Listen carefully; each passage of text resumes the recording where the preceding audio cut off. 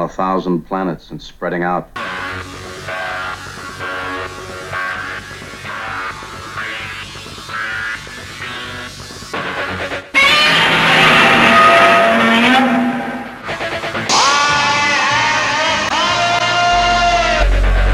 Open the pod bay doors, Hal. Danger, Will Robinson. Danger. Look, up in the sky. It's a bird. It's a plane. To the Batmobiles. May the Force be with you. Who is that masked man? Avengers, assemble! Good afternoon and welcome to the Fantastic Forum. I'm your host, Ulysses E. Campbell. We'll start off today's show with some genre-related news.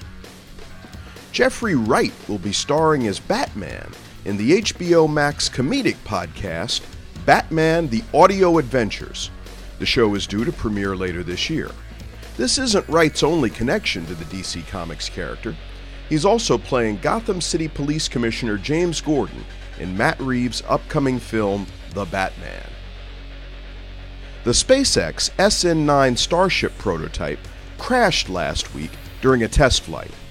The craft ascended to its target altitude of 6.5 miles, executed a horizontal flip maneuver as it would during an operational re-entry into planetary atmosphere. But the vehicle failed to decelerate sufficiently or become horizontal for landing. SpaceX principal integration engineer John Insprucker said, "Again, we've got to work on that landing a little bit." But the test yielded some good data and, despite the crash, achieved the primary objective of demonstrating control of the vehicle in the subsonic re-entry. The next Starship prototype, the SN10, is already on the pad and ready for pre-launch testing. SpaceX is developing Starship to take people and payloads to the Moon, Mars, and other distant destinations. The rapid building and testing of prototypes is key to getting Starship up and running in the relatively near future. A new trailer debuted during the Super Bowl for Disney Plus series The Falcon and the Winter Soldier. You can view the trailer on one of the Fantastic Forum social media platforms. And while you're there, if you haven't already, follow us on Twitter and Instagram and like us on Facebook. We like to be followed and we love to be liked. The Falcon and the Winter Soldier premieres March 19th on Disney Plus. It was announced this week that actress and former MMA fighter Gina Carano will no longer appear on the Disney Plus series The Mandalorian, or in any other Star Wars-related projects. This after Lucasfilm determined, and I quote, "her social media posts denigrating people based on their cultural and religious identities are abhorrent and unacceptable," unquote. Carano has also been dropped as a client by talent agency UTA, in the wake of the scandal that has erupted. And some sad news this week as American cartoonist, illustrator, and painter S. Clay Wilson passed away on February 7th. Wilson was a member of the Will Eisner Hall of Fame and a central figure in the underground comics movement. He was 79. Today, we're back to talking about comics, specifically the special events miniseries and crossovers. I'll introduce the panel. Joining me are Roberto Ortiz, Drew Bittner, and Julian Lytle. Welcome to the show, fellas. Thanks for having me. All right. Glad to be here. So today, I thought we would finally get to a topic that keeps getting, it's like that proverbial can that keeps getting kicked down the road. I'm talking about big comic book events. And not just the crossover variety. I'm talking about, although it could be crossover, but I'm talking about when they do the crossovers and they'll have the limited series that is, the individual titles. Stuff like House of M or Secret Invasion or Civil War or something like that. Because these things in the past 20 years or so have kind of taken over the comics industry, I thought we might talk about that. And of course, part of it is they tend to be lucrative. It is a business and people are interested in selling comic books. And I think that there are definitely issues in terms of comics readership, because it tends to be older people now who read comics. Maybe you don't have the same point of entry with younger people getting into it. But the bottom line is the publishers are looking for ways to attract purchasers.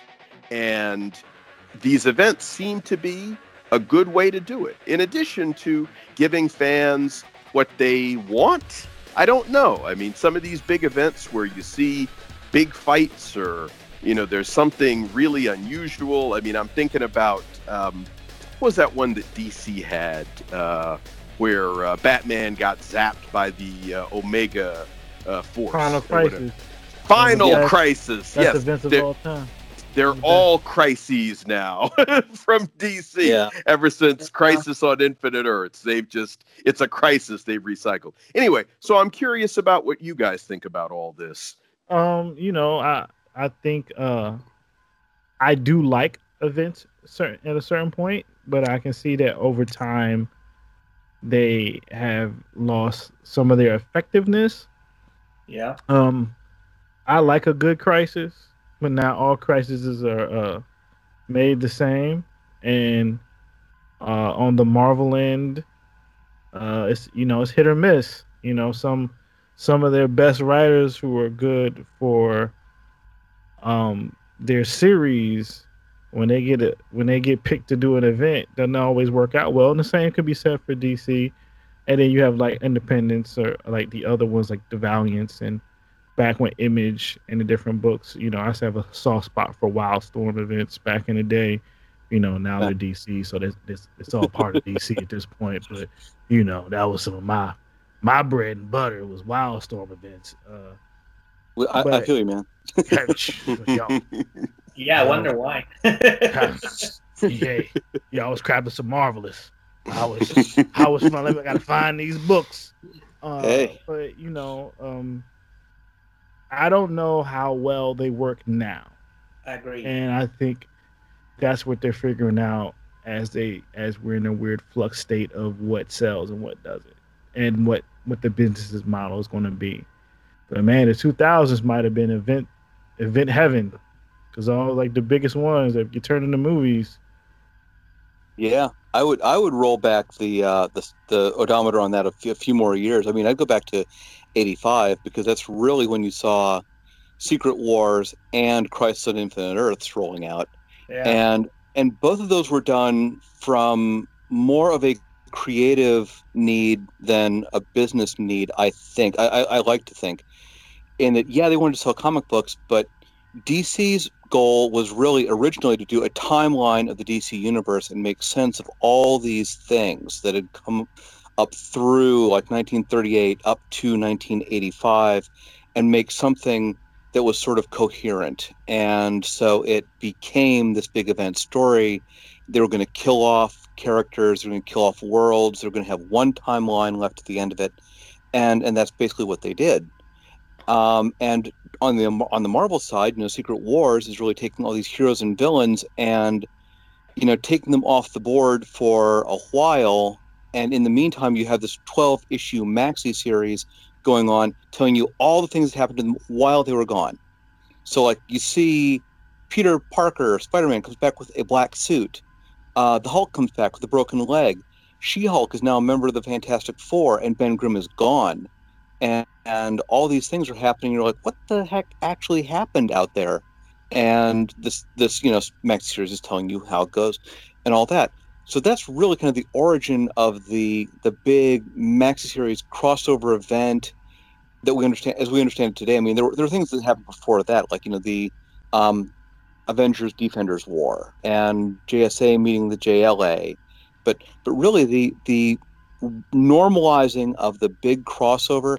I think you go back to Crisis on Infinite Earths and Secret Wars, the original.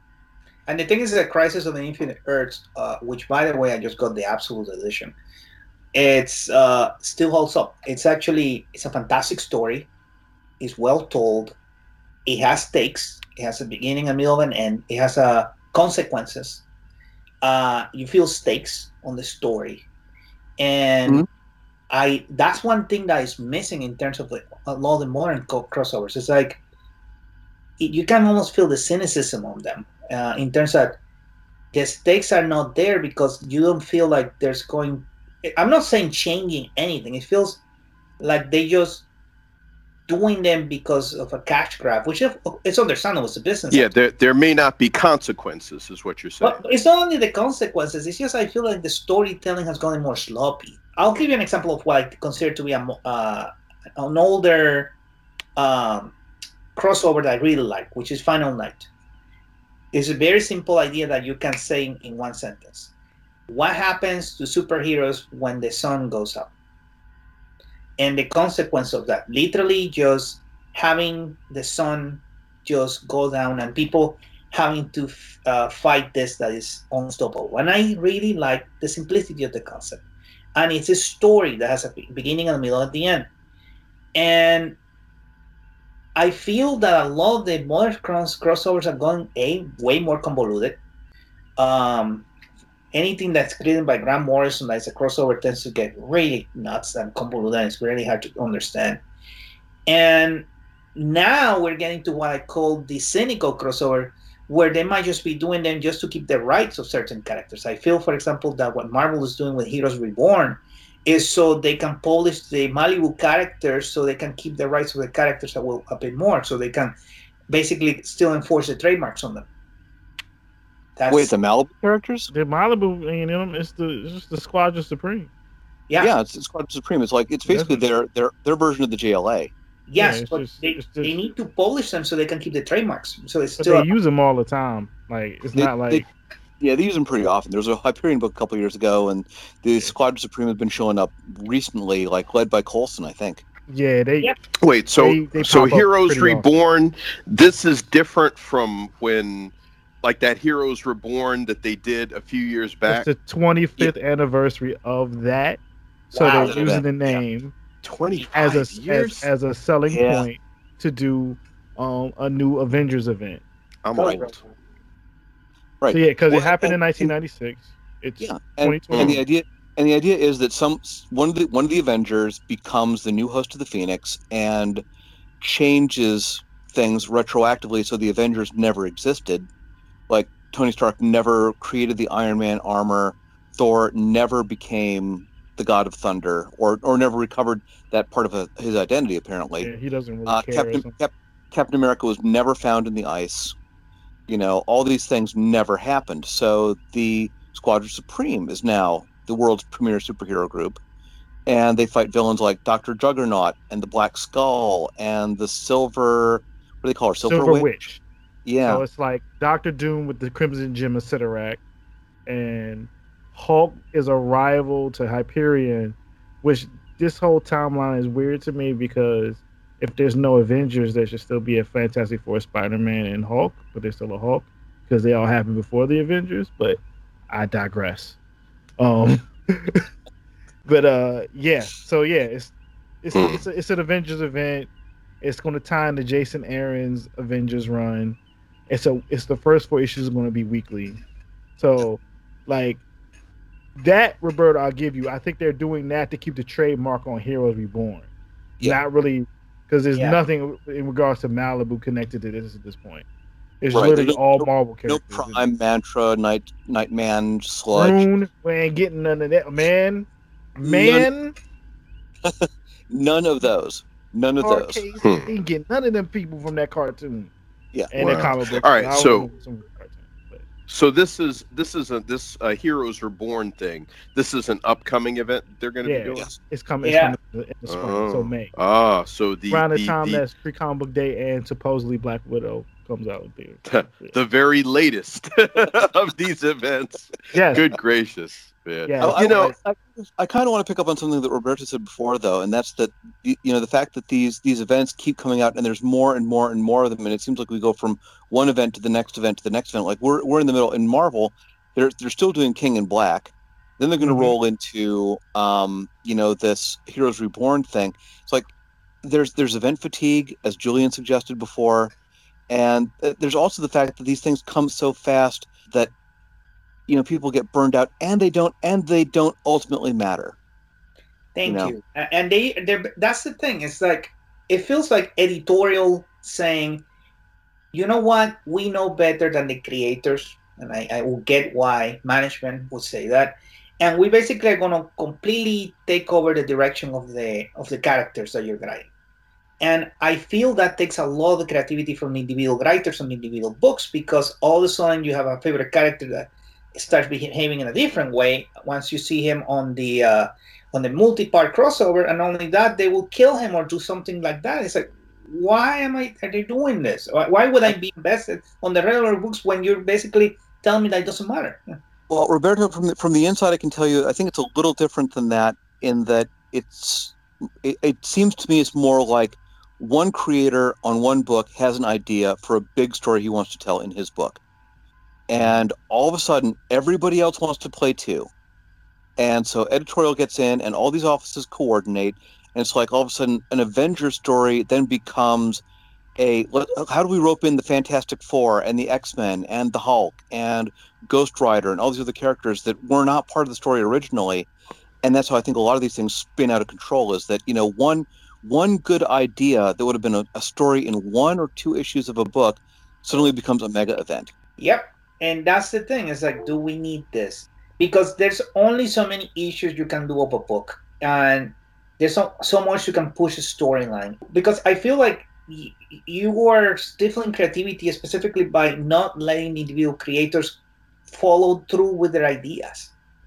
And you ram these storylines down their throats that they have to stop what they're doing, follow this big event, damn all the torpedoes. And it's like, it's that good idea, specifically in terms of keeping the characters fresh, in terms of trying new concepts and new ideas, because it feels like more editorial taking over that decision-making process than the writers.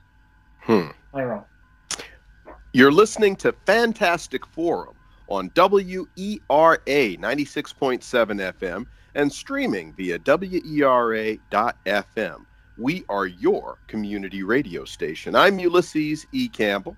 I'm joined today by Roberto Ortiz, Julian Lytle, and Drew Bittner. And we're talking about comics events. I'm talking about those mini-series that they will come out with once or twice a year, the tie-ins to the various other books. As we've been talking a little bit about this, I've been thinking about some of the events that over time, and actually, I don't know, the ones that came to mind for me that kind of stand out that I've enjoyed. I don't know if these are actually events, but you remember 52 from DC? Love that. And yeah, I did too. And it's a maxi series. It's not technically an event. Yeah. But it came after an event. It was Infinite Crisis was the event.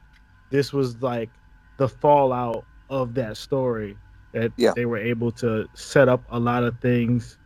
Well, it was using something like Drew was talking about earlier in regards to the way the original Secret Wars was told, whereas in the titles you see the characters in the Marvel book, they go into like a dome, and then the next issue and everybody's different. After Infinite Crisis, DC did 1 year later, where it skipped ahead a year, and everything was different, and you were supposed to read the weekly comic 52, which also was the first. It's kind of event because it was the first time one of the companies did a weekly superhero comic, if you don't count the Superman Triangle era. But and it was a good story. It was great, but it had 5 writers. Well, so and a good team of artists. So it was the top writers too. It wasn't even like it was Morrison, Rucka, Johns, Wade, and I'm missing his name, but he did the 5 years later of Legion. I love what they did with. He worked on it because he thumbnailed every single issue. And I like basically the fact that the story had consequences. I like the fact that you were staring a story that had a conclusion that I didn't feel insulted at the end. I like the fact that they took secondary characters and they made them the principals of this story, and that the story was leading to something. And it felt like an event that was driven by story and not by sales. Mm-hmm. Oh, hey, I think Keith Giffen is who you were thinking of. It's basically the 5th writer of that book, because he did the layouts of every issue. I still think it was it was sales involved because it was the deal. It's just the fact that all the DC top writers was working together to really make a really good story. They were on a really good run. It's like when you watch a good sports team, Morrison was knocking it out of the park.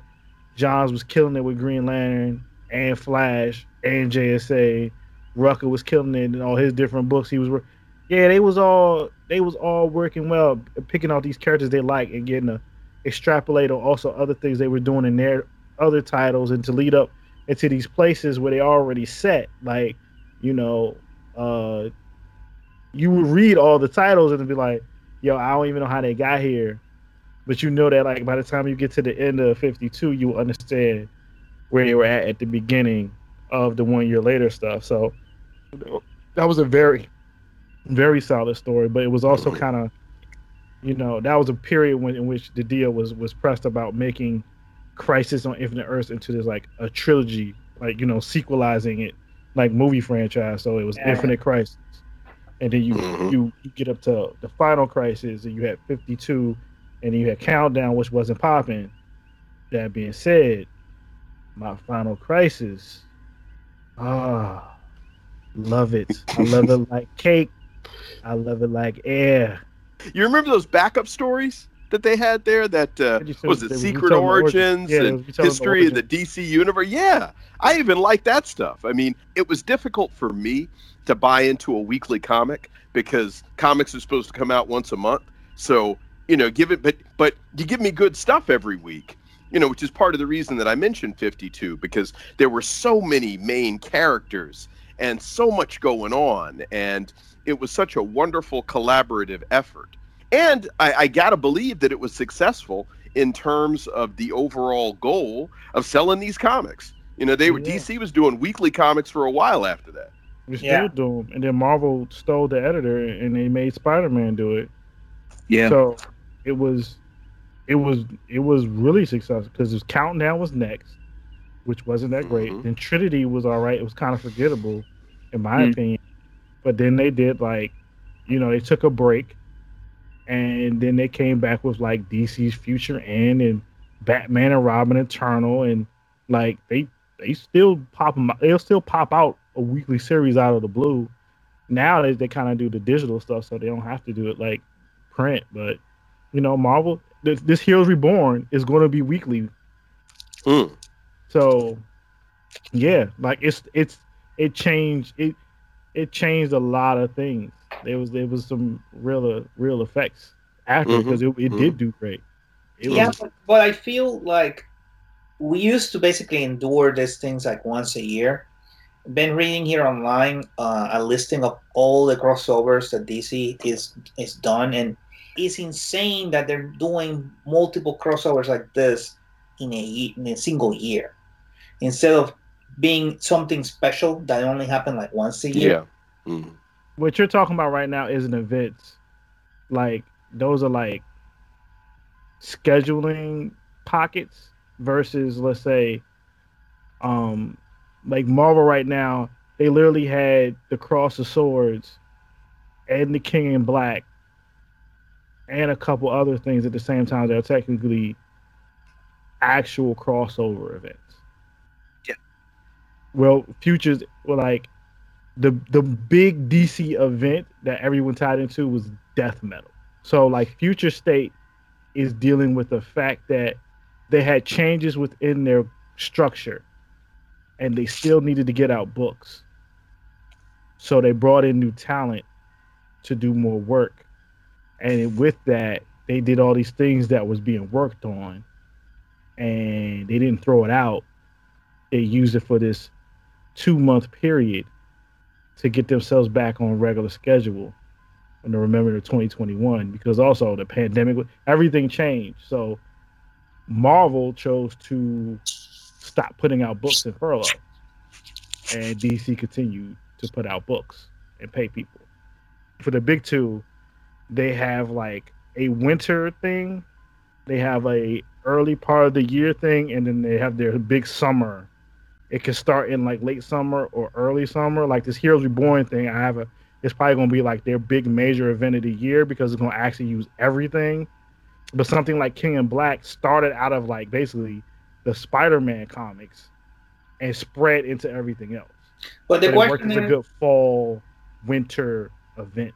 well, do you feel like this takes away a little bit from comic books in general?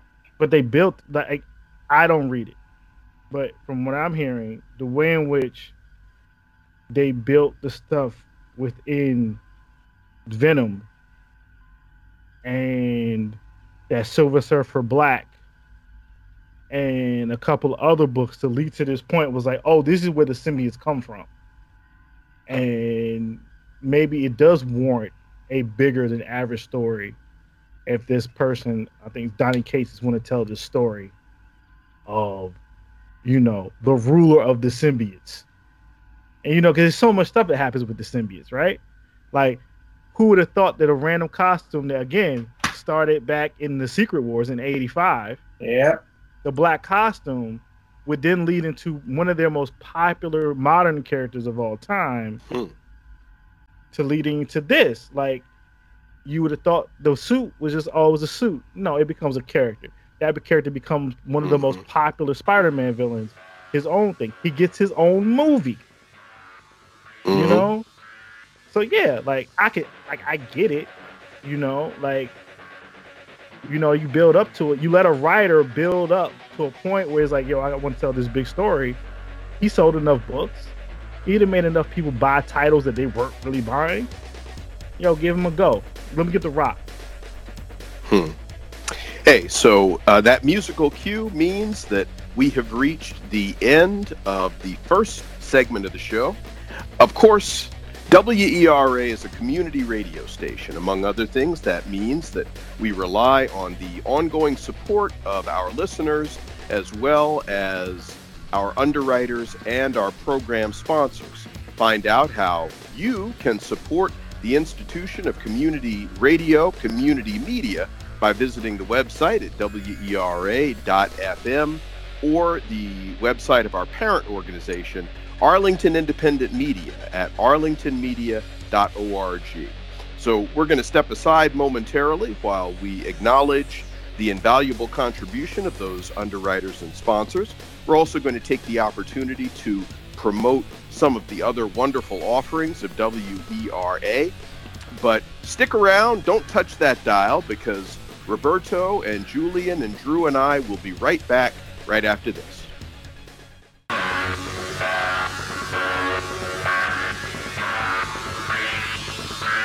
And we're back on Fantastic Forum on WERA 96.7 FM and streaming via WERA.FM. We are Arlington. I'm Ulysses E. Campbell. I'm joined today by Julian Lytle, Roberto Ortiz, and Drew Bittner. We've been talking a little bit about the events, crossovers of comic book, lore, history, and their place in lore and history. So, Julian, you had just gotten done talking about the surprising debut of the symbiote, Venom, in Secret Wars, and how this thing turned out to be a lot more, perhaps, than what was initially expected. And Roberto, there was something that you were throwing in there, and I'm not sure exactly what it was, but I want to give you the opportunity to complete the thought. Well, that I feel that there's a place specifically for this kind of stories, but I feel that it takes a little bit in terms of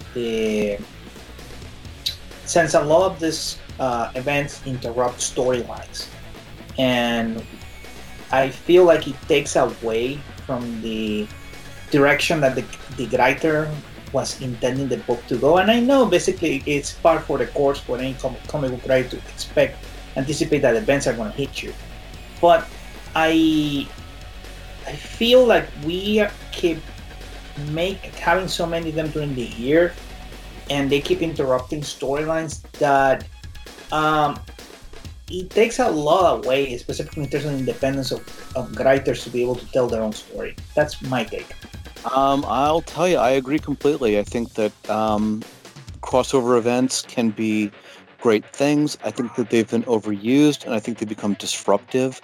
I think that these writers and artists want to get on a flow, and the problem is that they are told out of the blue, oh, you're going to be doing a great big Avengers story. And like, but I don't write Avengers. I write, Fantastic Four, or I'm writing an X book, and why do I have to be dragged in the middle? And yet, it's like that's what the line is doing, and so, unfortunately, a lot of really good books get sucked into this whirlpool, and a lot of them have a hard time recovering. Honestly, I think there's been some changes into the way events are published. And I won't only say this because I'm only reading, let's say, one Big Two company, but I still look at all the solicits.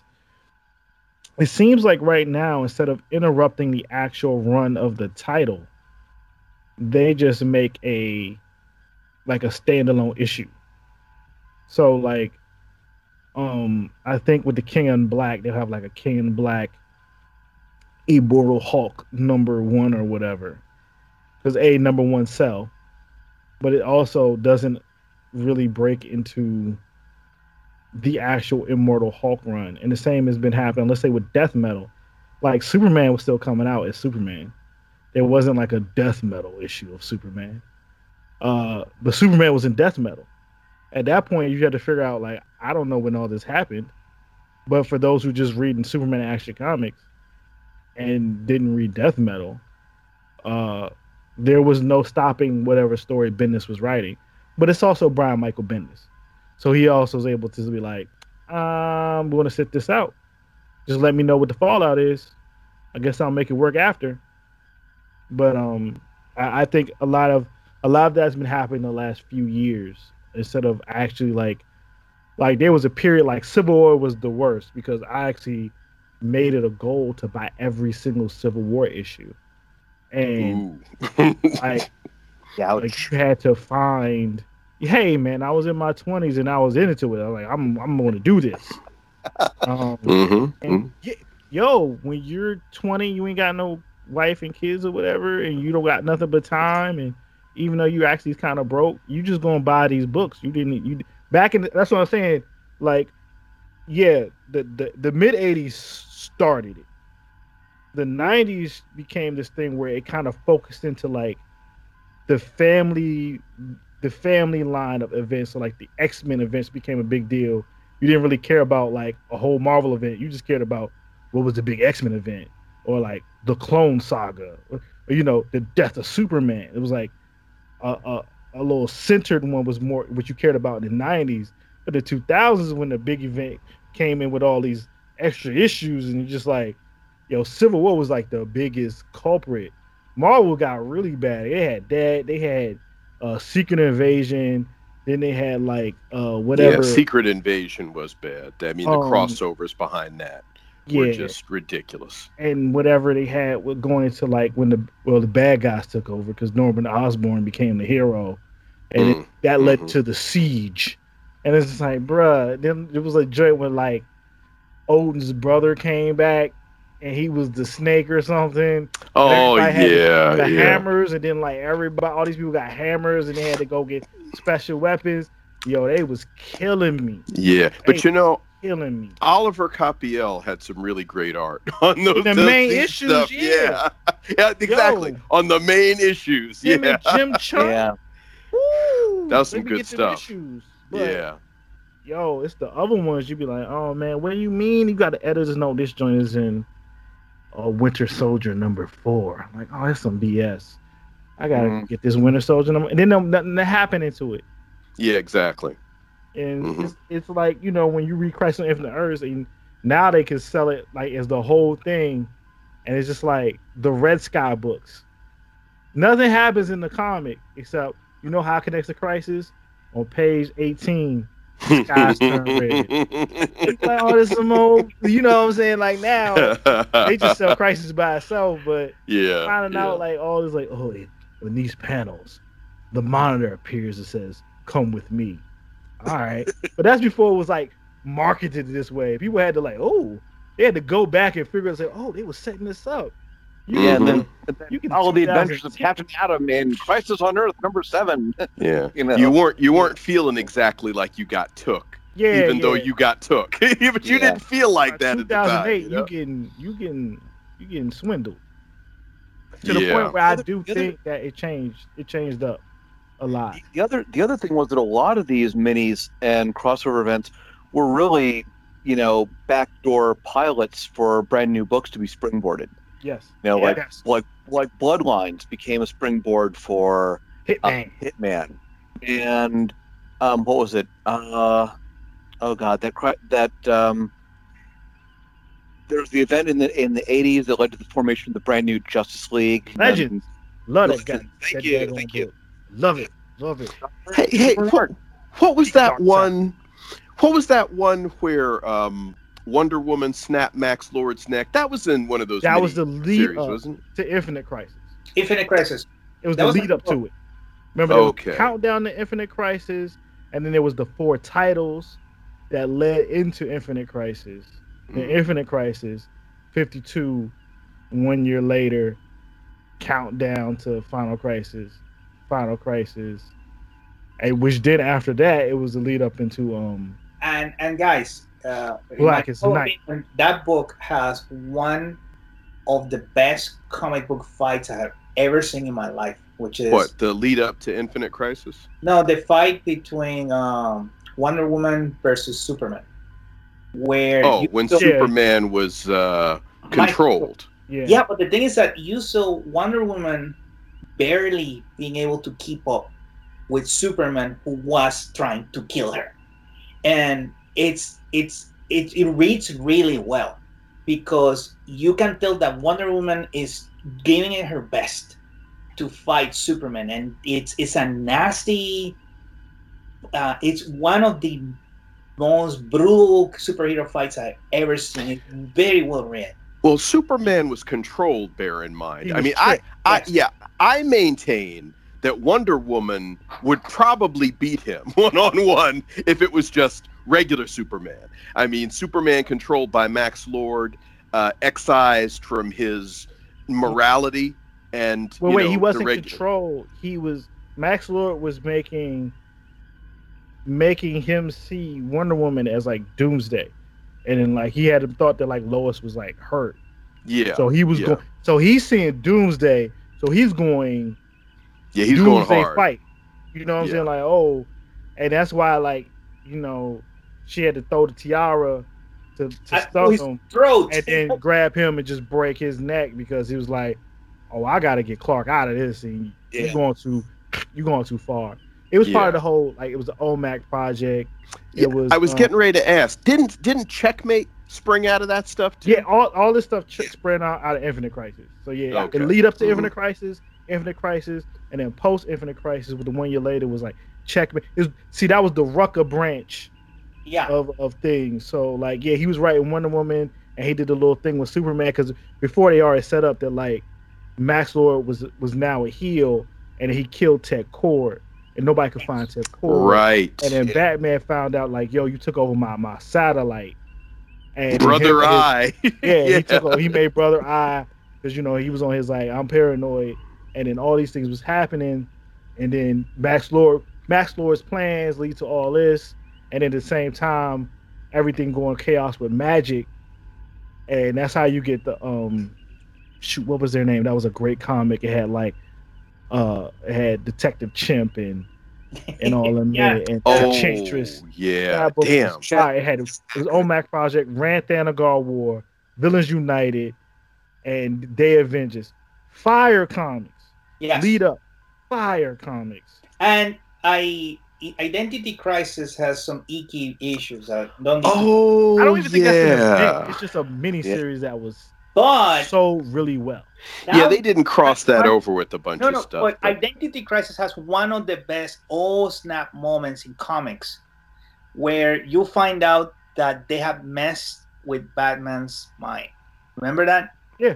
I remember people reading that comic book saying, "Oh my God." Because the consequences of somebody like Batman being told, "Yeah, we erase your memory." Yeah, like, that was the explanation to say this is why modern Batman is paranoid.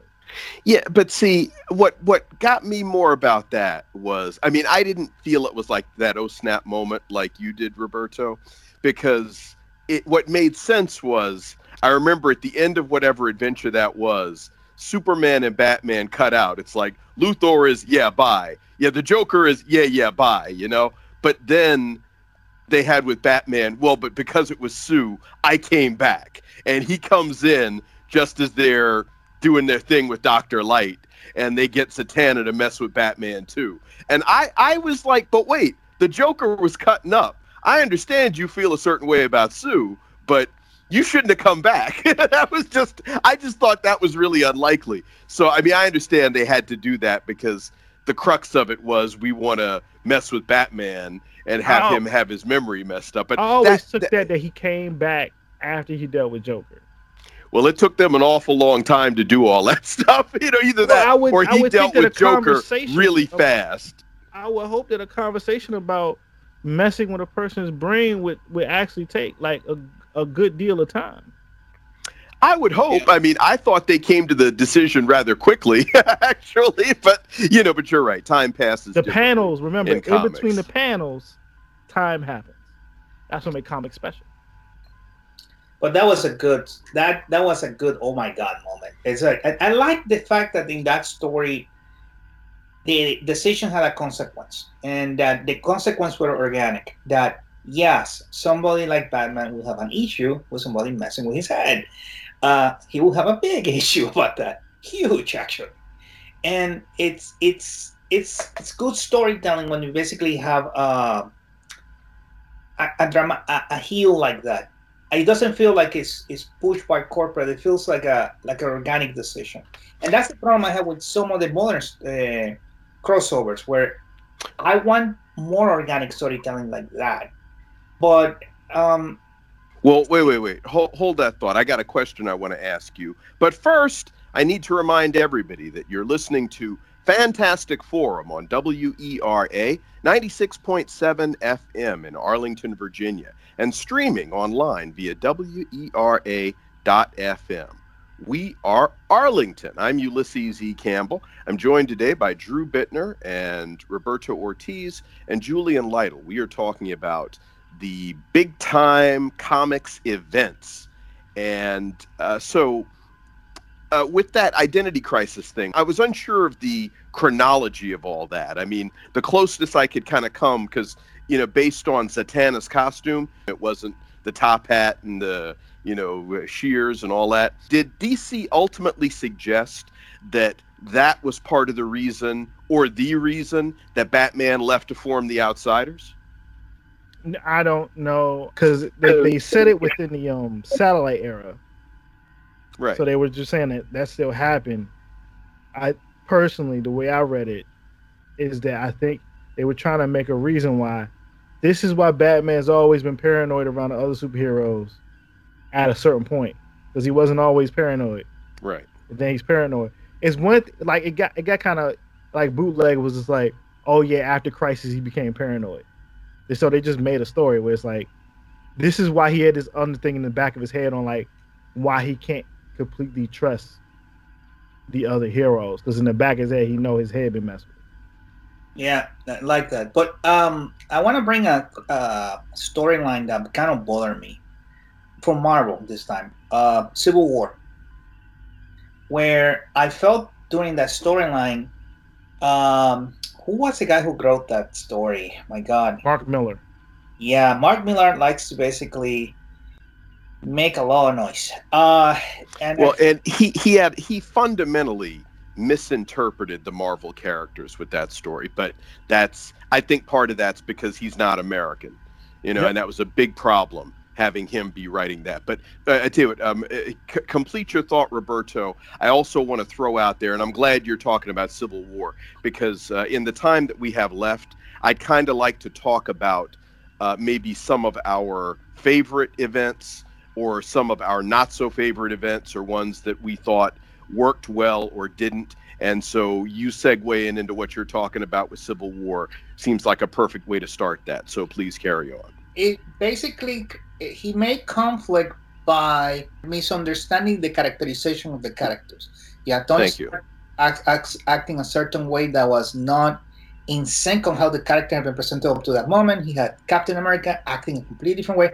It bothered me that in this, Mark Millar is the worst offender of this. He will write all these major arc stories with a core mischaracterization of a character. And that's how he made his career, by writing kind of like let's make the most cynical interpretation of this character and go that way. I think there's some validity to that. He's a very cynical writer in a lot of ways. He's a very dark writer, and he tends to put the characters sometimes through absolute hell. If you look at his stuff in Authority, it's very bleak, and it's sort of somewhere between cynical and nihilistic, and I can understand the appeal of trying to do that, but there are certain characters that it just does not suit, and so yeah, I get what you're going for, Roberto. And the problem is that you put a guy. Okay, I can see him doing a book, but you put him in charge of a major line event like Civil War, that will basically, hell, a movie has been based on that storyline in terms of how important that storyline is supposed to be to the line. And I had a problem specifically in terms of his interpretation of the character, the characterization of them.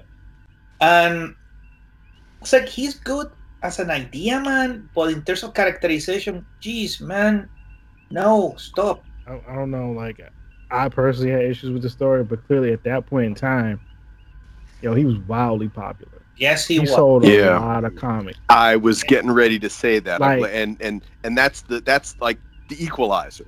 They'll let you do whatever you want because you're selling books. Like, I didn't actually have problems with his Captain America.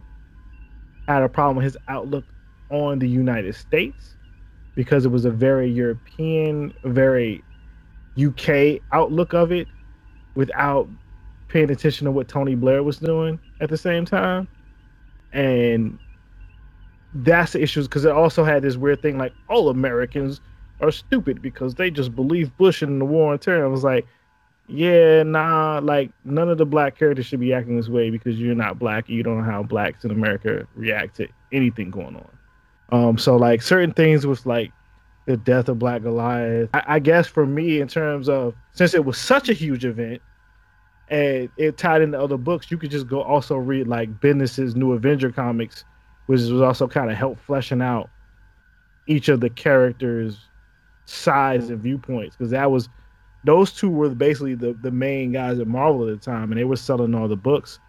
So I'm not that big of a fan of Civil War, and I would say that his story hasn't aged well by the fact that the movie has nothing to do with anything that happens in that comic book. Exactly.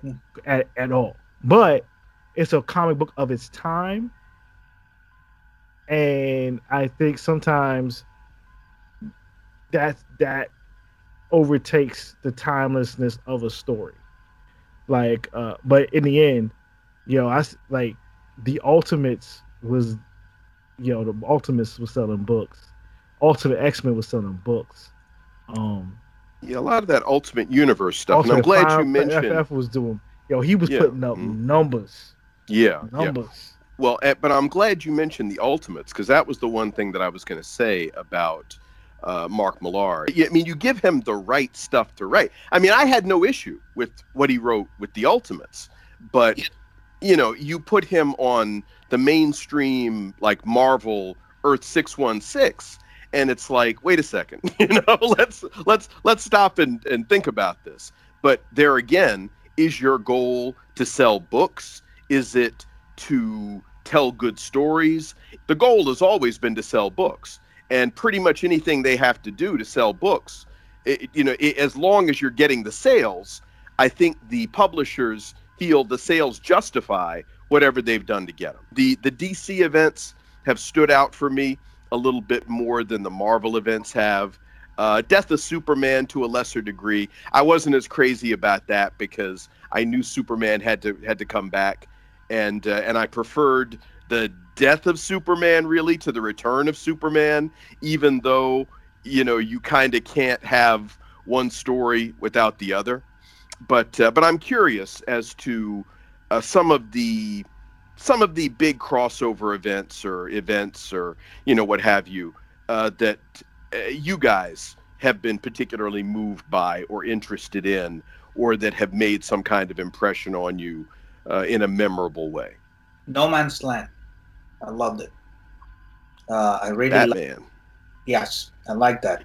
I really liked the storyline. I liked the consequences. I liked that was the universe building they did in terms of how they thought about that was very well, to the point that Nolan basically stole the big concept of that storyline and used it in one of his.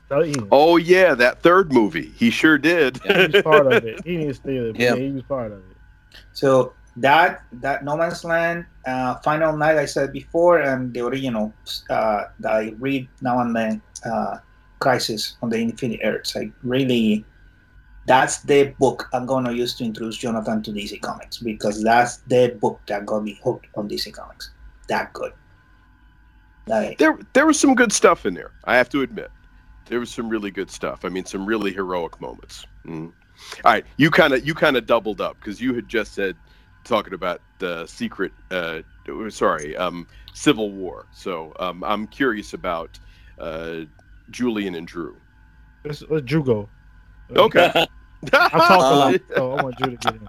Okay. Well, thank you.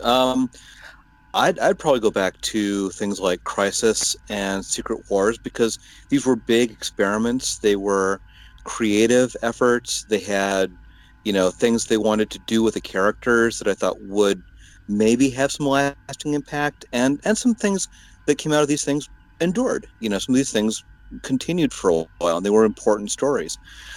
I'd say the ones that I don't like are the more modern ones, the ones that are frankly forgettable. That if you ran down the list, you'd be kind of hard pressed to say like what came out of that, what actually happened in that story, because there's so many of them and they pile on each other so quickly and so fast. But I mean, there's good stuff in a lot of them. There's good stuff in, like, say, Avengers Disassembled, which led to House of M. I mean, you can find some good storytelling even in things like the Clone Saga, the Spider-Man mega arc that pulled in a bunch of stories during its run. There's probably some worthwhile storytelling in just about any of these, but I'm less and less thrilled with the ones that are just obviously an attempt to prop up sales or launch a new book, and that's where a lot of these things come down for me. Okay. Julian? And Julian, it looks like you're going to take us out.